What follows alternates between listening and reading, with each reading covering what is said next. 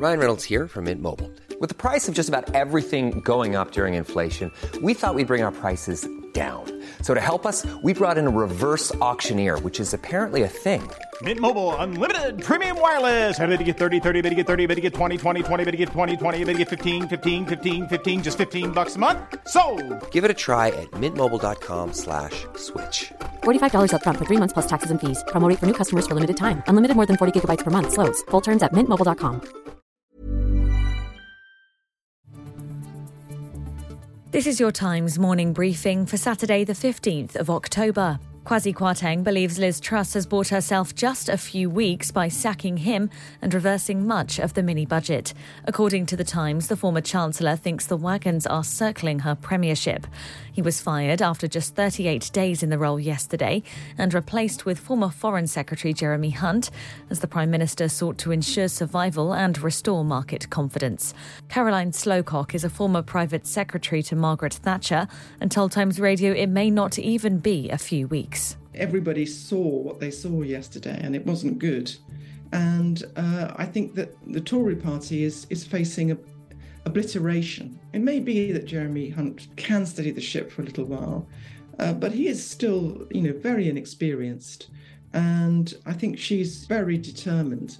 It's going to be an unhappy marriage, if I can call it that, between the two of them. Ms Truss also reversed her pledge to freeze corporation tax. But despite the economic U-turn, the cost of government borrowing rose and the pound also fell in value.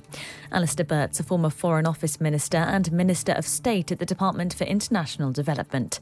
Speaking on Times Radio, he said the PM had been egged on and told tax cuts were the right move. Actually, it's not true. And discarding the orthodoxy and not recognising the circumstances in which they were in has led to this problem. So it's a crisis of economics, it's a crisis of politics, it's a crisis for a Conservative government in a perilous state.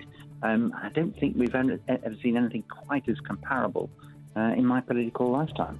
Meanwhile, more than 5 million families are set to see their annual mortgage payments rise by over £5,000 by the end of 2024. According to the Resolution Foundation, part of that increase reflects higher expectations of interest rate rises since the mini-budget. Although the predictions were made before yesterday's Chancellor announcement, the think tank still says a mortgage cost hike remains on the cards. At least 28 people have died after an explosion in a Turkish coal mine. Around 110 people were in the mine at the time, almost half over 300 metres deep, and dozens remain trapped. Emergency crews worked through the night as they dug through rock to reach survivors. The US president's called on leaders in Iran to end the violence against its own citizens.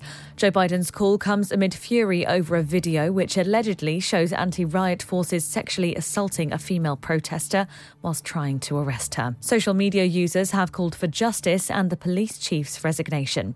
Nagar Mortazavi is an Iranian-American journalist, political analyst and host of the Iran podcast and has told Times Radio the violence has not dampened the courage of protesters. Women and girls and allies have stayed on the street, continue to protest, risk their lives, show a lot of courage and bravery for their basic freedoms, for dignity, for their rights, for women wanting to be treated like equal citizens. And you can hear more on these stories throughout the day on Times Radio.